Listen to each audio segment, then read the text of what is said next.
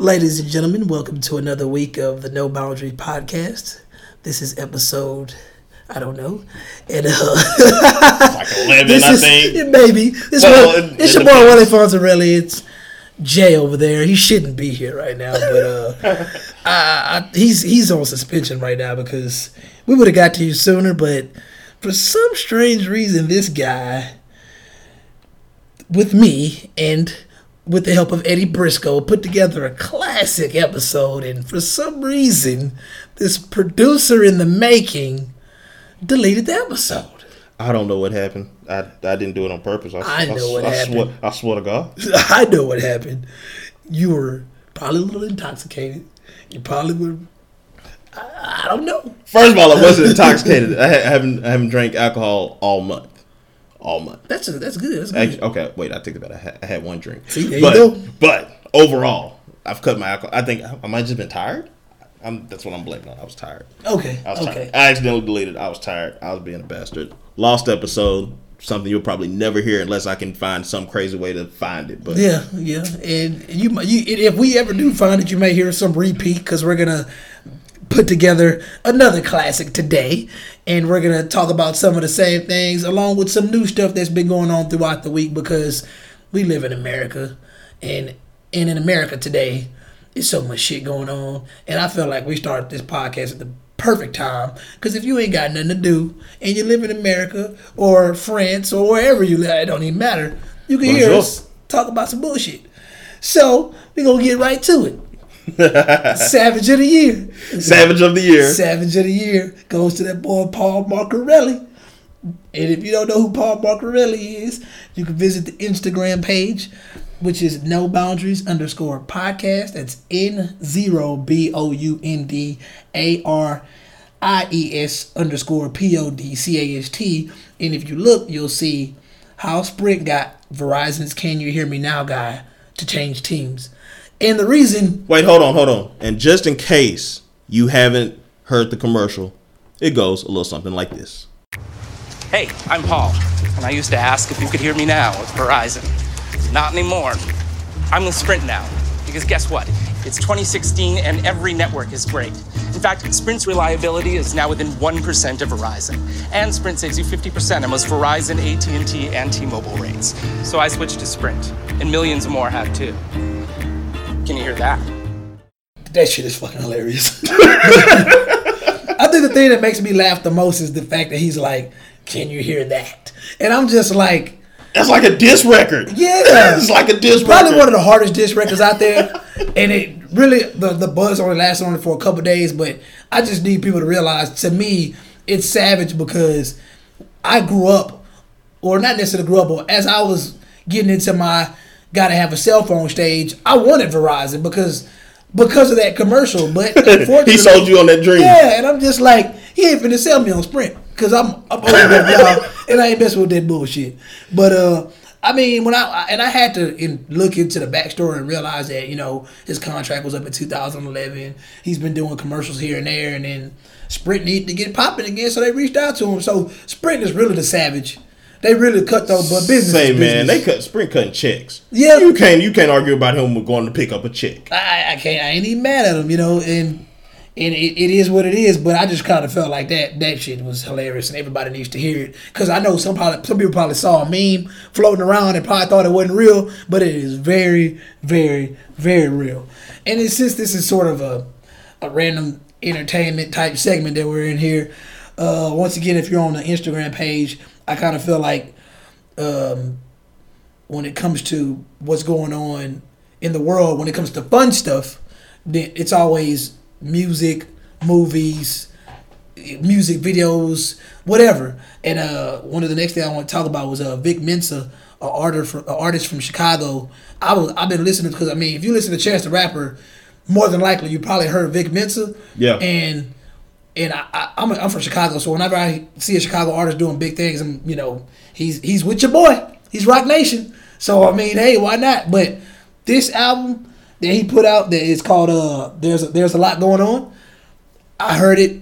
It's been a long time to where I put on an album or a mixtape, and I liked it the first time I heard it all the way through. It's been a while. And really? Yeah, seriously. $6.99.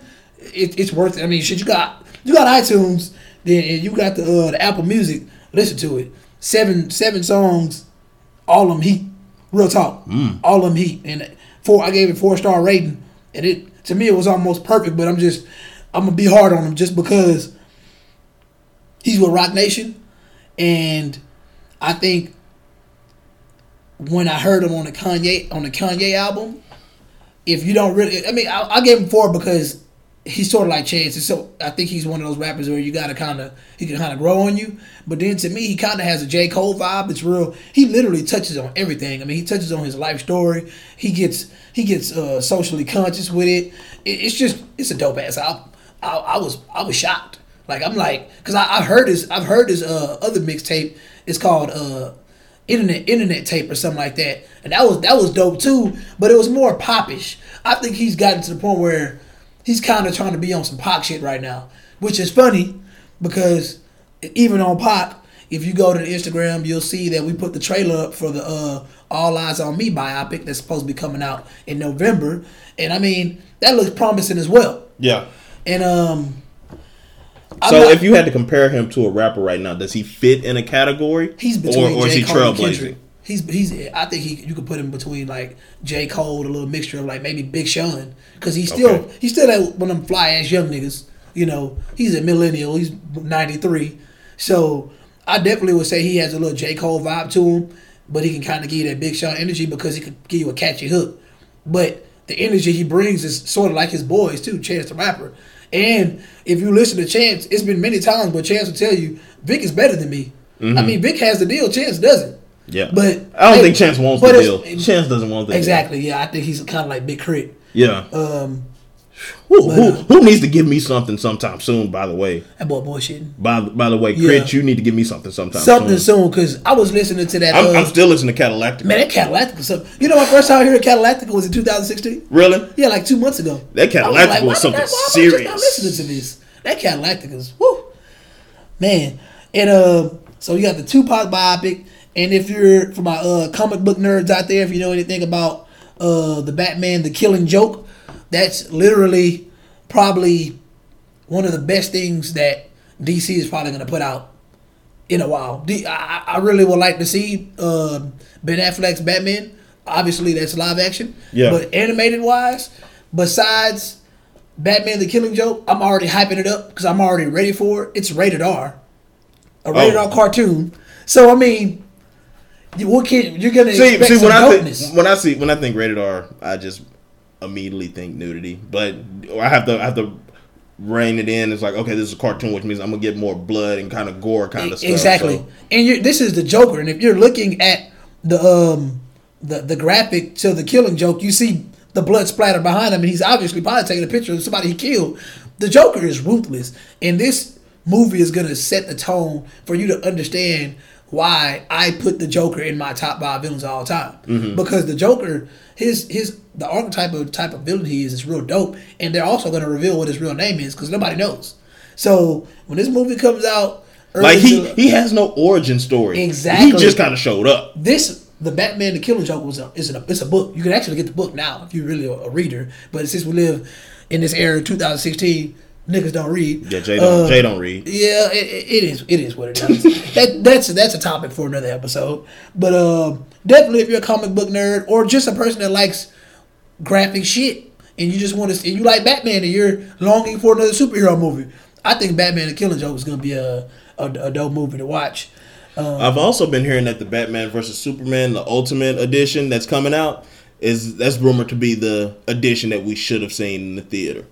So I'm wondering how different is it going to be that it's going to be like, okay, yeah, if this would have been the movie in theaters, then I would have liked it more. It would have made more sense. You wouldn't have wasted so much more time. So that's what's going to cause me to buy that DVD. Because I wasn't going to buy it, but that's going to cause me to buy it. No boundaries, family. If you're out there listening right now, you should see my face right now because I'm fed up with Batman vs Superman. When I saw that it was another 45 minutes of shit that they added to it, I'm like, come on, man. They got Jenna Malone. I don't even need to talk about it. Yes, it's coming out. Yes, I'm going to buy it. I have problems. I don't want to buy it, but I'm going to buy it. And I'm probably going to be pissed off when I get this extra 30, 45 minutes that should have been in the movie theater. Because shit, people want to watch Titanic. That Titanic was 3 hours long. Godfather was long too. I'm like, people sat in the movie. If you're making movies, if you're a movie director and you're listening to this, make quality movies. Do what you got to do. But I understand that studios are only funding so much and you're really making a lot of money off this DVD cut, which is coming out when? Do you know? I don't know exactly. Once we figure out, we'll put that on the Instagram. Yeah, I ain't gonna lie, I can't wait for it. I want to see behind the scenes. I need a lot of explanation. There's a lot of explanation that was released on YouTube, but it still pisses me off that that movie had me so ready, and then to an extent it let me down. But now they're trying to redeem themselves with all this behind the scenes shit, and I'm just like, what if I was broke and I couldn't afford this? First of all, my biggest problem is I want to see it, but at the same time, Batman vs. Superman, Dawn of Justice. You got Batman and Superman on the side. You got Wonder Woman in the middle. So even if you hadn't seen the movie, you're giving it away, throwing Wonder Woman on the cover. Like, this ain't even about her. She's even mentioned in the, I know, in the title. Like, it was just kind of weird kind of placement. It was just you gave a kid a bunch of Play-Doh options. And he just mashed it all together. That's what this movie was. You're missing the purple with the yellow, the blues with the reds, and now you just got this big jumbled mess of Play-Doh. It's literally, that's what it was. And people fail to realize that it's called Dawn of Justice. But honestly, all it is a Dawn of Justice League, meaning you're just seeing what's going to come once you go above the horizon. But we've covered this. We're not going to do it again. We're not going to do it again. We got too deep into something we shouldn't have been in. Yeah, don't get me started. But moving on into... Since we're still entertainment, and I ain't gonna lie to y'all, I slacked this week simply because I'm a lazy bum, and I just didn't feel like going to the movies. Matter of fact, I wanted to go to the movies, but it was an odd night, and I had some free time. I'm like, man, I'm gonna go to the movies. Let me go to AMC, and right now I don't give a damn what AMC thinks about me, and I don't give a damn about your recliner seats, your expensive ass popcorn, your bar that I'm not gonna use. There is literally no reason for your tickets to be $15.68 for a freaking evening show. There is no reason for a movie ticket to cost over $10. I'm sorry, I ain't doing it no more. If I look on Fandango or whatever site and I'm looking at the ticket price, if it's over $10, I ain't messing with it. So I ain't gonna lie.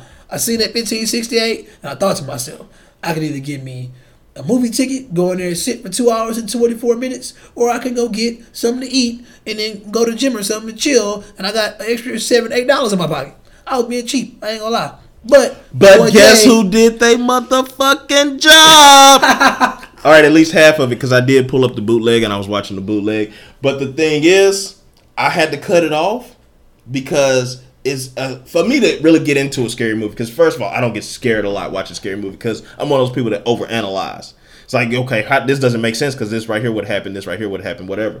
But it has some, from what I've seen, there was some good points, and I was like, oh shit, if I was in the theater, this would have been scary. Then some other stuff was like, oh shit, if I would have been in the theater, this would have been scary. You know, this would have caught me off guard. So I was like, I got to cut this off because it's really affecting the way that I'm watching the movie.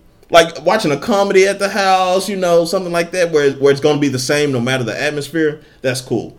But so I got pretty good ways through it, and it's pretty dope. Like I thought the first one was really dope, and so this second one is pretty dope. I mean, of course, the plot is kind of the same. Same people. Well, I mean, as far as the couple, yeah, okay. The couple is the same. You know, it's a different family, and but as far as like the feeling and the plot of it, you know, like I just mentioned, the plot's kind of the same. You know, they're coming to his house, you know, find out what's haunting the spirits, whatever, like that. But like how it turns out, like why this spirit is there and why, you know, how he became the spirit that haunted this house. Dope. I'm actually glad that you said that you had to turn it off because you didn't get that movie vibe, and that's one of the reasons why I don't really watch, you know, downloads or bootlegs, because it really started with the fact that I really love movies, and when I'm watching, especially a new release, if it's not good quality DVD and I'm not in my house and just like comfortable on my couch, then I really don't want to just sit in front of a laptop or something watching a movie that is supposed to be dope, and I think that takes away from the vibe. So I mean, that's basically similar to me. I don't blame you for stopping it. That's one of the reasons why, if I'm paying $15.68, honestly, I want more than a recliner seat. they gotta come with it. You gotta throw a small popcorn in there or something, man. Yeah, straight up. This is just true. I kind of see you shouldn't pay more than $9 to see a movie. It's ridiculous. You shouldn't pay And more really, than to me, these theaters are getting greedy because they're taking away from the movies. I think a lot of movies are being hurt. They're not making the money they're supposed to make because these motherfucking theaters are charging so much. It's crazy. Yeah, I can definitely understand that. But I mean, yeah. Conjuring 2 definitely. Based on my half-assed review, you should definitely go see it. I'm gonna go finish it up. I might finish it up this weekend. I might not, but I'm definitely gonna go see it in the theater. Okay, that's cool. Well, with that being said, I guess we can start rolling on to more serious topics. You know, you got a lot of crazy all of our topics are serious. Fuck what you heard. Okay. All our topics are serious. Okay, well, it's a lot of 50 dead, 53 injured, deadliest mass shooting in U.S. history, so they say. And clearly, if you know anything about America, I mean, this is for my non-American listeners, they have a big deal out here with, you know, whenever something like this goes on.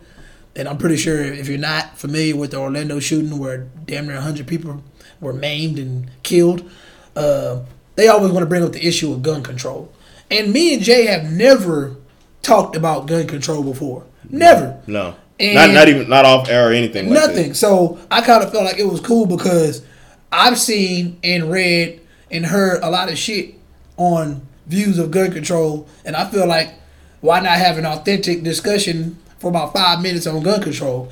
And on the Instagram, there's a picture posted with Ronald Reagan. It says, "It's a nasty truth, but those who seek to inflict harm are not fazed by gun control laws." And once again, like I said, if you're not familiar with the Orlando shooting that happened at the Pulse nightclub, I'm not going to get too deep into it, but I mean, they're saying it was a terrorist act, and some people are saying it was simply a hate crime. But the matter of the fact is, it was caused by, I want to say, an AR-15 and a handgun possibly. And I've done a lot of research on it, and to me, bottom line, the shit just crazy. It's sick. And one thing I know I'm not going to do, I'm not going to mention the shooter's name because that's one thing I hate to do, is make the villains in this real life world more famous than they need to be. He's just a sick, twisted individual. He killed a bunch of people and he killed himself. Yeah, we're definitely not going to give him that notoriety. Yeah. And so what's your take on gun control? Do you think the government is behind it? Do you think, do we have, are there Islamic radicals out here? And I mean, what do you think? Like, what's the deal? You know me, I love to quote rappers, and I'm quote my very first favorite rapper goes by the name of DMX. Oh, okay. And it was actually from a movie where he said, "Guns don't kill people, people kill people." And that's my perspective. Like, you can control the guns, but you don't know when people are going to go crazy. You don't. You really don't. And as far as stuff coming out with this Orlando thing, he was dating, he was into transgenders, he was this, he was that, all kinds of stuff like that. And it's like, okay, what made him snap? He might have been perfectly fine until the point where he snapped. So you want gun control? What are you going to do to control guns? Are you going to make people pass a psych evaluation? I can pass a psych evaluation right now. I can walk in on my girl getting her back blown out, and I can lose my fucking mind. You know, like it only goes so far. So you can't predict that my mental state is going to be at this neutral, I'm on medication that's, you know, keeping me calm or something forever. You can't count on that. That's the same thing that I say when they talk about police violence and then you see the video like this guy's been trying this cop all day and then this cop, he snaps and ends up shooting this person. Mm-hmm. Like, you don't know what this person's been going through today. You don't know what this person's been going through this week, this month. You might have been the straw that broke the camel's back. Mm-hmm. So do I believe the government is behind what's going on? No, I can't say I believe it and support that. I can't say I don't believe it and support that either though. Mm-hmm.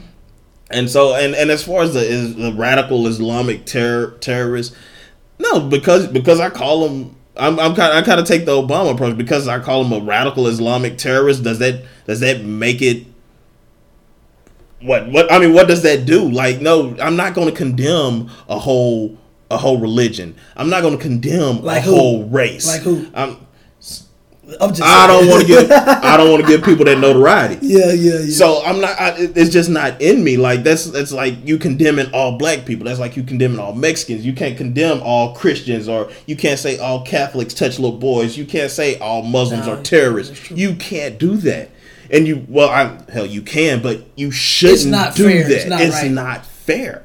And in a world where life isn't fair, you should at least have that option to be Common decency. some common decency to judge people for who they are and not for the vast majority of Islamics. So I don't think he should be identified as a Islamic terrorist. He should be identified as a terrorist. You can even call him a domestic terrorist since he was from here. And I don't think there's anything that you can do to say, well, the government should do this or anything like that. It's just kind of like, all right, look, people, we can do what we can, but you also got to do what you can do too. Not saying that, everybody walk around packing your heat or anything like that. But you notice that the news, you don't see where this guy went crazy, but this guy had his concealed handgun. The heroes who are stopping these copycats out there.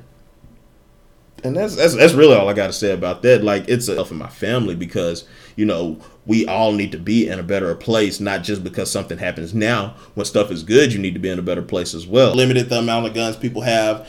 You can buy guns on the street. So which is called martial law. Are you familiar with martial law? It's basically there are people out there that are comfortable with saying, you know what, the only people that should have guns are. So my question to you: are you okay with knowing that the only people that can have a gun, if this gun control law, which is to me like and if it's at the end of the day, if it's me or you, it's not gonna be me. Like I said, people shoot up military bases from time to time. That's very tragic.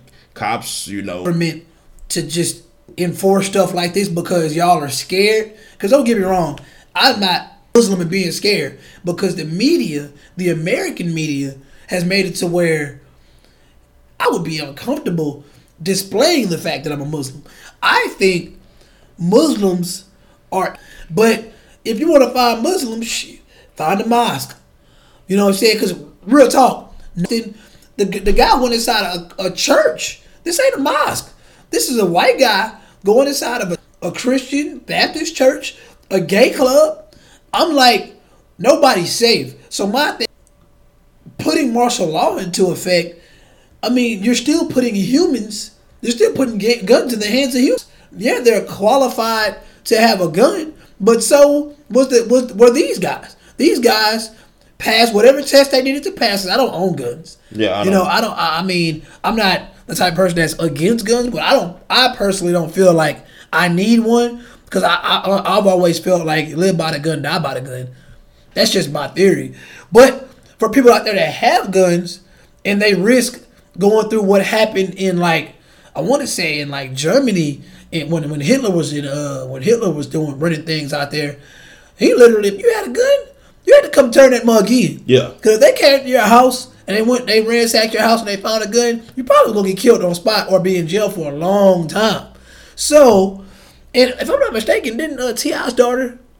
Yeah, I seen that today, that T.I.'s daughter, what's her name, Zone or something? Zonique. I think it's Zonique. Got caught at the airport with the gun, which your dad's like a 20-time felon. I don't 4 guns. Like 4? Wait, she had how many? No, I'm saying 4 guns. Okay. I thought you said she had 4 guns. No, they said she had some type of long gun, some type of long weapon. How do you go to the airport? Like, did you forget that you had a gun in your carry-on? That's my shotgun bag. I thought. My thing is it her gun or T.I.'s gun? That's what I'm kind of worried about. Oh, like she didn't know it was in there. Yeah, like I'm like, dude, why are you carrying a gun? And do you not know that your dad just went to jail for something like this? Like, this every other year your dad goes to jail for something like this, and now you're passing that shit on to your daughter. Like, see, I need to, man, what's going on, bro? Like, I didn't think of it from the standpoint that might be his gun hidden in her stuff. That's a possibility. That's sloppy, dog. Like, he just ruined his daughter's life. Like, dude, you went through TSA, through airport security. That's a federal crime. That's worse. I mean, having a bunch of guns anyway is a federal crime. But you're putting come on, T.I. But anyway, I'm getting off topic. But I'm against martial law. I can't say I'm necessarily against gun control law. I'm just trying to figure out what are they gonna do. What can you do? Like you said, niggas gonna get guns on the street if they need them. Yeah, you can get guns. And nobody ever wants to point out the fact that a lot of these people doing these mass shootings, they've passed their background checks. You know what I'm saying? If I wanted to go in to get a gun, I'm not gonna pass my background check, and I ain't gonna get a gun. That's fine. But I don't think that I have the mental capability of going to shoot up a place.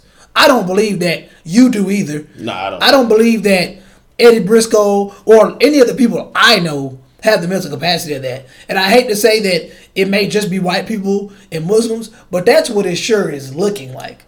Remember, wasn't the DC sniper black? Yeah, man, that's a long ass time ago. A very long ass time ago. But if you even look at serial killers, I want to say in the past 30 years, even if you put the DC snipers on there as serial killers, in the past 30 years, it's probably only been 2 or 3 black people that have made the news on some serial killer type stuff. Like that one dude that killed the news reporter on air when he got fired.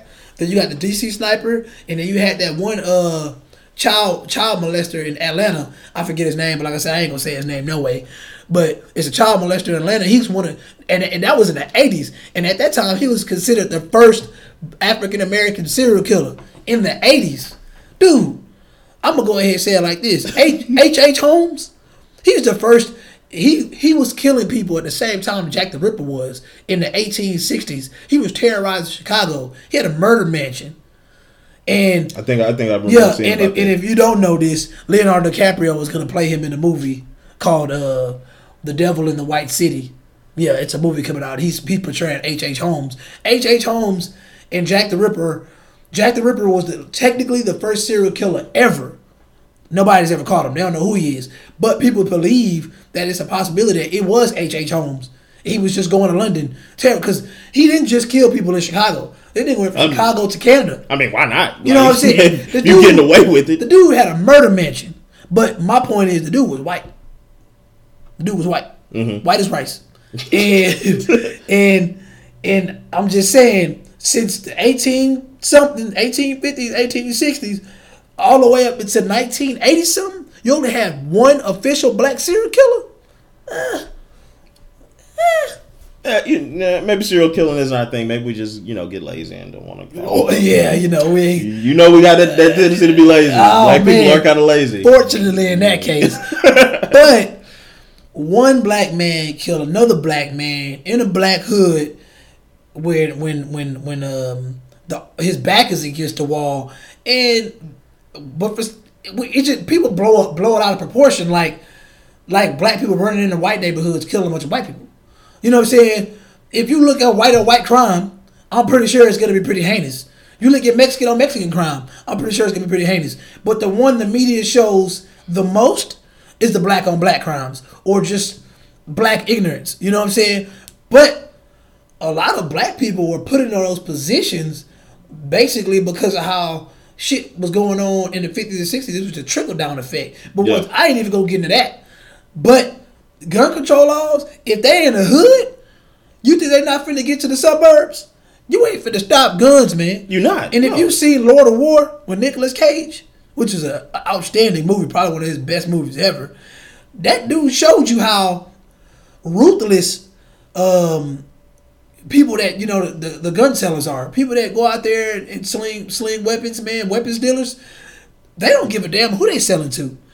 If I'm in America and I got this dude in Beirut, Afghanistan, talking about he finna put $1 million in my account, if I bring him 100 AKs right now, man, a weapons dealer don't care. At all. Put me on a plane. I'm coming out. Get me on a boat. You know what I'm saying? Either way I can get there, I'm coming. And then the crazy part about it was Nicolas Cage's character in Lord of War, he even supplied the U.S. military with guns. So basically, he was protected by the president. And shit like this is really happening. Oh, yeah. So, once again, my point is, you're not going to stop weapons from hitting the street because once one ruthless motherfucker get a gun, another ruthless motherfucker going to get a gun, and it's just going to trickle down. It's a bunch of felons out there with guns right now. But they're a lot more careful with their guns because they know if they get caught with their guns, the type of time they're gonna get. But these people running around here hunting deer, running around shooting antelope and going to taxidermists and getting them stuffed for game, for fun. Them motherfuckers snap eventually, shooting each other in the ass, Dick Cheney.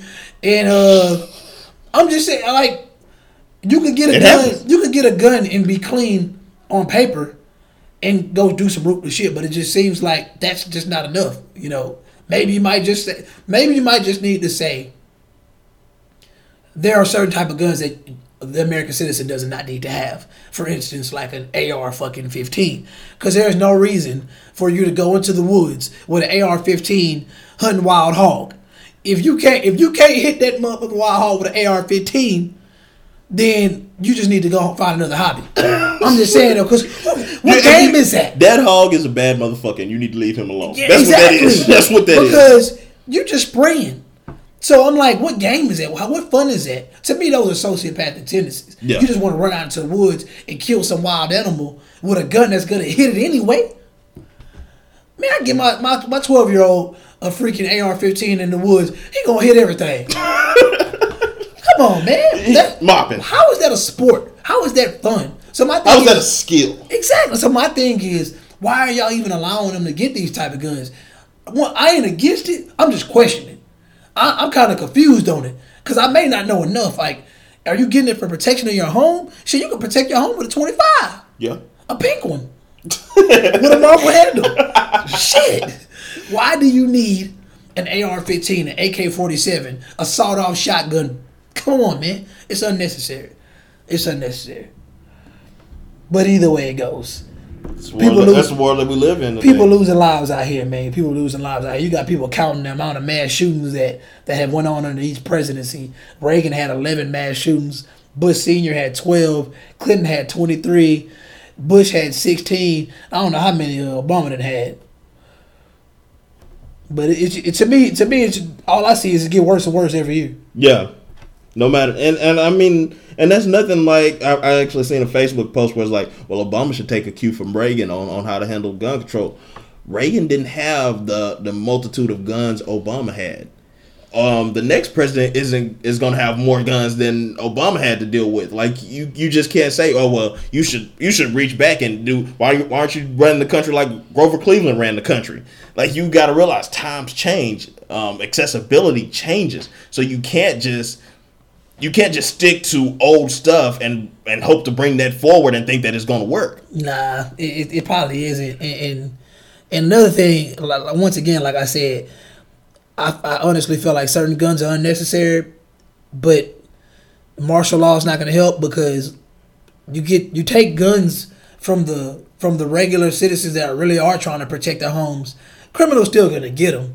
And when the criminals know they got guns and the homeowners don't you think them criminals finna run up in these houses even faster now? Because honestly, the reason home burglaries don't happen as often as they could, especially in Texas, is because niggas in Texas know if I run up in that house and somebody in there, I'm getting shot. Oh yeah, niggas know that. Everybody's strapped in Texas. Exactly, down there. Niggas know that, bro. Like, so you got to be careful with this gun control stuff. But even with gun control and protecting these families and stuff, I kind of feel like for a person with a family, and I feel like this is one of those topics like I was talking about a long time ago. I feel like if you're settling down with a woman and you're really trying to discuss viewpoints, I feel like this is an important viewpoint to bring up. And with that being said, when do you think you and a future wife or a future concubine, I never understood what concubine meant. What is a concubine? I'd have to look it up. I'm not gonna lie to you. I ain't got time for all that. But how long do you feel like those topics will come up after marriage? Or do you think those topics will come up like when y'all just dating in the first year? Like, I think those topics really don't come up until you're faced with those topics. I think it's like you see something like Orlando happen, and then it's like, well, how do you feel about having guns? You know, like you don't really sit down there and think about all the possibilities of of everything that's and how your two worlds are going to collide. You just kind of embrace them as they come. So you would have that conversation like, well, how do you feel about gun control? I'm thinking about getting the gun. Then you might realize that she's 1,000% anti-gun, and you've never had this conversation. And hell, you might be married or you might be dating in your second month and just don't know. So according to some random ass stat that I saw out there, it says it takes 2 to 4 years to completely get to know someone. Couples who wait this late before marriage are less likely to divorce. And like we know, Eddie Briscoe does not feel that is true. He feels like there are no boundaries when it comes to time. Like, he's like, time? You love somebody, marry them and get, blah, blah, blah. From my experience, I think that's a load of crap. This is another conversation me and him ain't really had off air. But me personally, I feel like if I'm looking at somebody that I'm going to marry, real talk, I don't think marriage is something that you should ever rush. Because I'm not to be mean, but or not to degrade the importance of marriage. I kind of just feel like when you go into a restaurant and you sit there with your girl or whatever, you try to decide what you finna eat, and you ain't never been in a restaurant before. Are you finna just choose something real fast? No, I want that. If you have no experience with it, you be like, you know what? Let me read this menu a little bit. Let me get some recommendations. Yeah, let me fill it out a little bit. Yeah. Or even let's take it to the next level. I go to a dealership. I've been seeing this vehicle around. I kind of like it, but I ain't never got to drive it. So let me get it. Let me go to this Honda dealership, hop into this Accord or this Civic, and let me test drive it. And this is not a metaphor for sex. I'm saying, let me get to know this car. Yeah. Let me get inside this car, test drive it. A lot of times, people don't test drive it and buy it the same day. They test drive it, look at the price, come back another day, test drive more, hope the price go down. Think about come it. Come back again, go test look at drive something it. else. They take their time. They don't just say, I'm going to just jump into this car because I saw it, like, I'm going to just go up to the dealership like I'm going to buy some shoes that I saw online. Oh, I know I want them shoes. No. You got to feel certain things out, especially if you're making a commitment to it. And that's my thing. Because when I'm in the restaurant, I'm going to make a commitment when I buy this food, and I'm going to eat it. I'm going to devour it. Unless I don't like it, I'm going to tell the waiter to bring it back, which is similar to a divorce.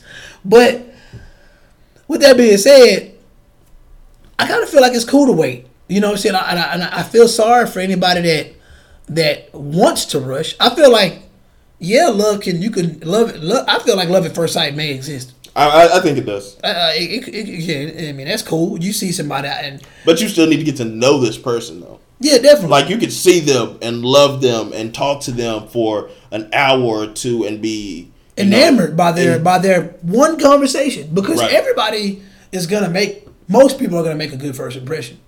Okay, so now I kind of feel like that first year go by, it's kind of cool. Everything's cool. Then that second year goes by, it's more of a learning stage. Y'all are comfortable around each other now. Y'all using the restroom, leaving the door open. Y'all walking around each other, no clothes on, no problem. Okay, now that third year comes, you start to kind of say, okay, most women, they want marriage. They want to have kids. They want to settle down. They've been dealing with you for about 2.5 years. That's fine.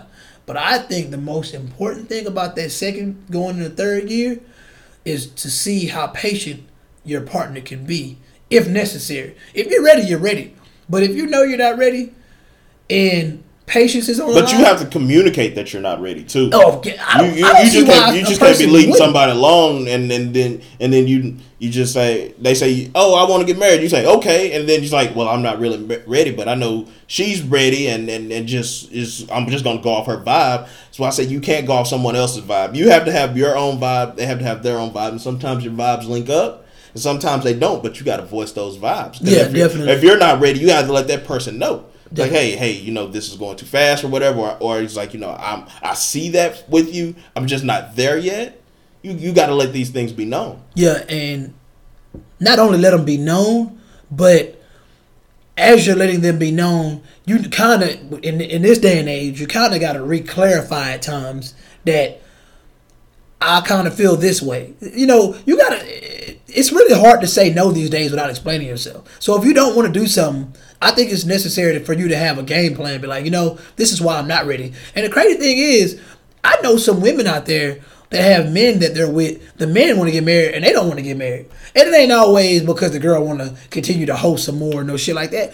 I just really believe that people spiritually feel something when they want to get married, and they're like, you know what, it's time. And you feel it, and you feel it for that person. Exactly. It's just not in the atmosphere that you want to get married and have kids. Because a lot of people have that mentality. Oh yeah, I want to get married. I want to have kids eventually. At this time, but I want to feel it with this person. Mm-hmm. And I used to crack a joke that I say, yeah, don't be my first wife because I'll probably mess it up the first time and have to get married again. But in all honesty, it's like I want to take my time, so I only get married one time. I want to know this person and know that for a fact, this is where I want to be, and I want to spend the next 30, 40, 50 years of my life with this person. I'm done. I only want to do it one time, because if this doesn't work, chances are I might not do it again. I'm done. That's just my mentality, though. And I think that's fair. I honestly feel like I have no problem with divorce, but at times, it kind of bothers me when I see people say they've been married 2 or 3 times. I'm like, what y'all doing?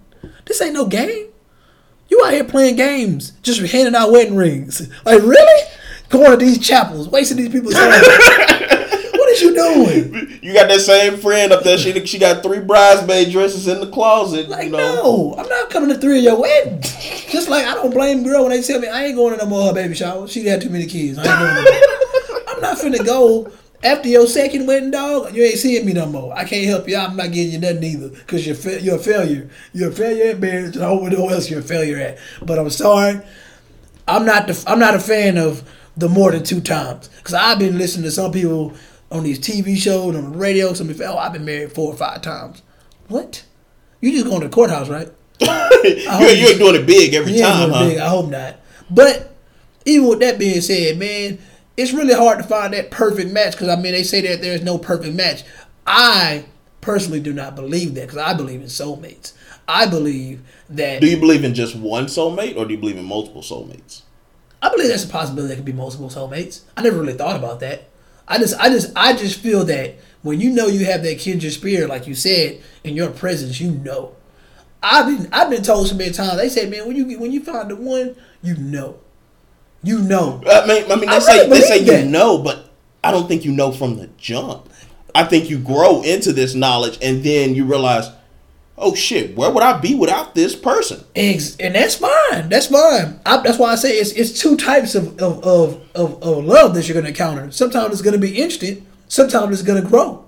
But I kind of feel like, even though I can't really say that I'm against time, but I kind of feel like that 2 to 4 year spectrum seems kind of realistic because if you've been dealing with somebody for 4 years consistently and y'all been together all that time, yeah, it's been some rough patches, but y'all want to let each other go. Hey, bro, it might be time to tie that knot. Y'all ain't going nowhere. Yeah. But if y'all been together 2-3 years and y'all done took 4 or 5 breaks, y'all need to stop playing because y'all is not serious about this life. And you could be serious. It might be something about that person that you can't let go, but the overall picture is that they're not good for you.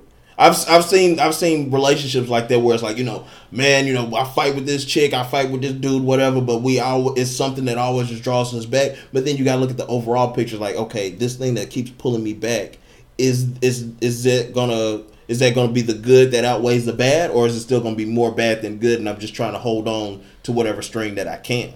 Okay, so when you're dealing with this person, before you start dealing with them, was there like a top 3 qualities that you were looking for when you met this person, or did y'all just kind of meet? And I'm just saying, I'm not saying. Oh yeah, that was a hypothetical. Okay, yeah.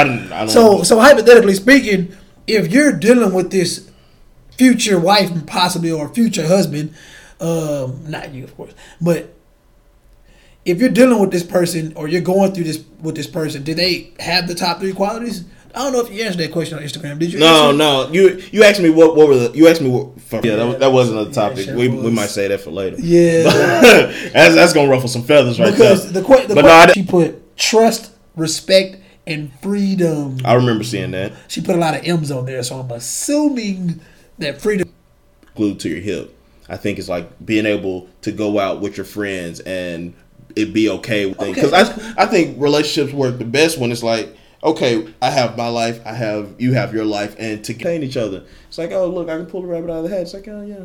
Yeah, like you know. I remember that one. And also, shout out to It's Just Brit. She put loyalty, honesty, and consistency.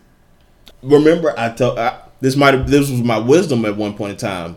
Be consistent, but don't be comfortable. Yeah. I don't mean that as a bad thing, because you should be comfortable and secure in your relationship, and you should trust. And you should trust this, and he's not that, because you're getting this new attention. But you're being consistent as if you started by bringing her fly, I ain't your mama, just because you was trying to get him in that point, and now that you got him, it's kind of like, okay, I know he ain't going nowhere, Okay, and I think my favorite one comes from The Incredible April.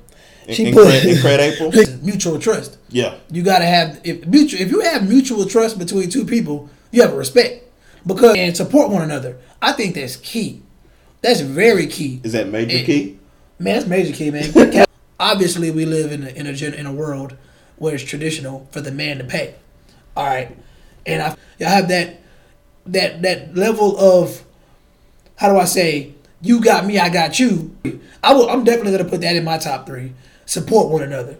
But then when you're supporting one another, I don't mean like when it's in a situation where you're leaning fall off too. Yeah. Y'all need to, it has to be that balance there where it's just kind of like maybe just rocking a little bit. You can't be sitting there like, oh. The support goes 2 different ways. Like you can mentally support somebody as well. Exactly. And I'm telling me this is something you want to do, I'm probably going to push you. I'm probably going to push you more. That's the type of guy, I have a son. So for me, I'm always coming at things with a more tough type of love. I'm not finna baby you. And it's really hard for me to get out of that, because when you're raising boys, you're raising a man, you got to kind of get him to understand, yeah, I'm going to give you that love, but I'm not going to give you the type of love your mama going to give you. Yeah. I'm going to give you the type of love where I'm be like, say, man the fuck up, because shit's going to get real out here. And you can't get stressed out and want to run to a substance and abuse it because life is getting hard, because that's just going to create other problems. The best way to handle your problems is to face them. And maybe it's easier for men to do that. I don't know. But that's just the type of person I am. But I think, like you said, it needs to be, that balance needs to be there. And that's cool. Absolutely. And then the last one was must let me drink all the wine. Hey, I don't have no problem with having somebody I can sit there and drink with and chill. I can sit there and drink water. You can have all the wine. That's your wine. Hey, you bought that wine. That's your wine. That's My your fault. wine. I didn't make it to the liquor store before it closed. I'm out. I'm that's cool your with that. wine. I'm cool. I'm gonna just get my Angry Orchard probably and just sit back and sip that and relax. And we go relax. You got yours. I got mine. We got each other. And that's cool. And as long as we have that mutual understanding, I'm fine. So to those 3 young ladies, thanks for responding. But now to us, what's your top 3 qualities? Damn, you put me on the spot. All the time. Definitely to support one another. And that mutual trust is something very important, because I don't do the paranoia, and I don't need you to do the paranoia. Mm-mm. Like if I got you, I got you. I don't. That's it. Like I'm not gonna sit here and worry about what you're doing when I'm not around. I'm not gonna worry about what's going on your phone. I don't care if you got a lock code on your phone, because I don't want to go in your phone. Me neither. I don't care to go into your phone at all, ever. I don't care to check your DMs or none of that stuff. That if you go looking for it, you're gonna find it. You're gonna find something. You're gonna misinterpret a conversation, or you're gonna do something. You're gonna find it, and then you're just gonna be salty for the rest of the relationship. Pretty much. So I feel you. And then I think my third is overall is just love. Like that you gotta have that love. You gotta know that person you with is the person for you. You got to know that you're going through hell and high water for this person. You got to know that you're putting this person before everybody else. Mm-hmm, mm-hmm. And I think that's where a lot of people forget, like, oh yeah, this person come first, but let my mama come over here, and then I got to take care of my mom. You got to realize that if you choose this person to be your soulmate, you choose to spend the rest of your life with this person, they're becoming number one. Mm-hmm.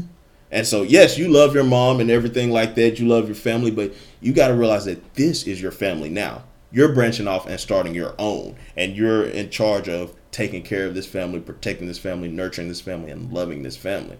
So that love has to be there. Gotcha. Hell yeah. I probably say with me, number one would be mutual trust, obviously. Number two would be when you're dealing with me, I need to see that the comfort zone is no longer in existence. I need you to escape your comfort zone. Oh, that's a because good one. I feel like, and I guess that goes hand in hand with love too. So I feel like if you really love somebody, then that comfort zone it may be a struggle getting out of it, but that's why that 2 to 4 years is important, because maybe in those 2 to 4 years, that comfort zone, I see you gradually went from struggling to get out of it to getting out of it completely. But eventually, for me to say that, okay, that's my future wife, as I'm marrying you, I need to be like, yes, we have a mutual trust. Yes, she is completely out of her comfort zone. And lastly, I probably would say there is the respect. Respect is important. I need to know, I'm going to show that I respect you, you respect me. Don't do nothing to me that you wouldn't want me to do to you. Mm-hmm. That golden rule. It's really that simple. Because and to me, and I hate to say this, but that's definitely as I'm getting married, I need to feel those three things are not. It's not even arguable. Those three things need to be solid. I'm not saying in that road to 4 years that we might hit some rough edges or hit some bumpy roads, but maybe in those 2 to 4 years, maybe less, I need to know that we have all those things ironed out, and those three things become consistent. Yeah. So in all, it becomes consistent, but those are my three, and I just feel like that it's you can't debate it. It's not debatable. No. Give me that or go away. That was very good. Yeah. So let's say you get 3.5 in, and things hit a wall, and it's a wall that you don't feel you can get by. Do you feel that was wasted time? I mean, I hate this. I mean, with my current relationship, I kind of feel like I feel like throughout a relationship, you'll feel like you hit walls, and I mean, if I do hit a wall, I wouldn't know how long to sit there and stare at that wall. Yeah. But I feel like in most relationships, you're gonna hit walls from time to time, and I don't mean that when I hit that wall, I feel like it's all about what I do with that wall. Am I gonna take a break? I don't really feel like everybody has that option. Mm-hmm. If you're given that option, I feel like there should only be so many breaks. You got to be realistic with yourself. Yeah. But I mean, if I hit that wall, if I hit the wall for the first time in 3.5 years, I mean, I can wait that out. But if I'm constantly hitting walls, that's the problem. But I'm almost certain that in a 2 to 4 year span, I may hit a wall or two and then become stagnant. I feel like that's realistic. After that, when that third wall comes, maybe I'll think about walking out the door. And as far as wasted time goes, I don't believe in wasted time because I'm having fun all the time. See, it's like I don't believe in wasted time either, because I like to live in that moment. And if I'm in that moment with you, I'm never gonna look back on that moment and be like, man, I knew I shouldn't have did this and did such and such. No, because that's what I wanted in that moment, and I can't take that moment away and say, oh, I wasted time because that moment didn't manifest itself into whatever I thought it was, whatever I thought it was gonna be, or whatever I wished it was gonna be. Because even my current relationship now this is my current relationship. Most people's current relationships, period, they set the tone for how you can answer the question, what are your top 3 qualities? You don't know what your top 3 qualities until you experience the bullshit. You're like, you know what? The next person I date definitely got to be like this because I ain't dealing with this again. So as you get older and you grow, there is no wasted time. It's all experience. You're learning. So if you feel like you wasted your time, I would maybe feel like I wasted my time if I had to carry the weight of something. For instance, like if I caught something, like goddamn, like man, I caught something from your ass. If I have to carry something negatively to where I have to deal with it for the rest of my life, yeah, maybe I might feel like I'm wasting my time because now you've ruined my chances to have another one. But as long as I'm able to go on, have more relationships, try again. If I decide to try again, I'm cool. I don't feel like I'm wasting my time. Fuck wasted time. What else we got? I mean, I feel like we covered pretty much everything. I mean, it's not the Lost episode. No, that's not. I could go back and be like, I mean, I know we talked about this already, but I think I mean, I ain't finna turn this into a sports segment. It's still on my mind. I really feel like people need to, like, if you are in a position to where you can affect somebody else's well-being, for instance, with the Ayesha Curry and the Steph thing, I think people need to stop acting like what she's doing is breaking some type of golden rule. So my thing is on that subject, even though we didn't talk about it on this episode, I still feel like people need to just like chill out. There are more important things going on in this world. There's some chick's tweets. She's a freaking chef. She don't know shit about basketball on that level. Most people don't know shit about basketball. You know what I'm saying? She's just a passionate person. When you're passionate, you're gonna say crazy shit. And if you don't know what we're talking about, you may hear us talk about it on a special episode if you chose to listen to the special NBA Finals episode. But that's neither here nor there. But that's all I got for this episode. Was those your words of wisdom? Did you slide those in there? I think that is my words of wisdom. Even though I was gonna say something probably deeper. That in there though, like it. I'll be fine with that. That's my words of wisdom. Let that girl be. And if you got somebody, people chill out. You need to chill out. You need to chill out, bro. You gotta have a good time. You have to have a good time. Life is too short to walk around sad and shit. When I do this podcast, I'm having a good ass time. When I go to work, I'm having a good ass time. Yeah, I might get stressed days. I might be tired days and stuff like that. But you have to have a good ass time. Because you don't have enough days to have bad ones. Straight and with that being said, oh man, this has been. This is you. This is me. Okay, you do it. You're supposed to be fired. You do it. And with that being said, this has been another successful, extraordinary episode of the No Boundaries podcast, brought to you by the PCN Network. I hope y'all get to listen to this one. But ever since the dawn of civilization, people have craved for an understanding of the underlying order of the world. There ought to be something very special about the boundary conditions of the universe. And what can be more special than that there is no boundary?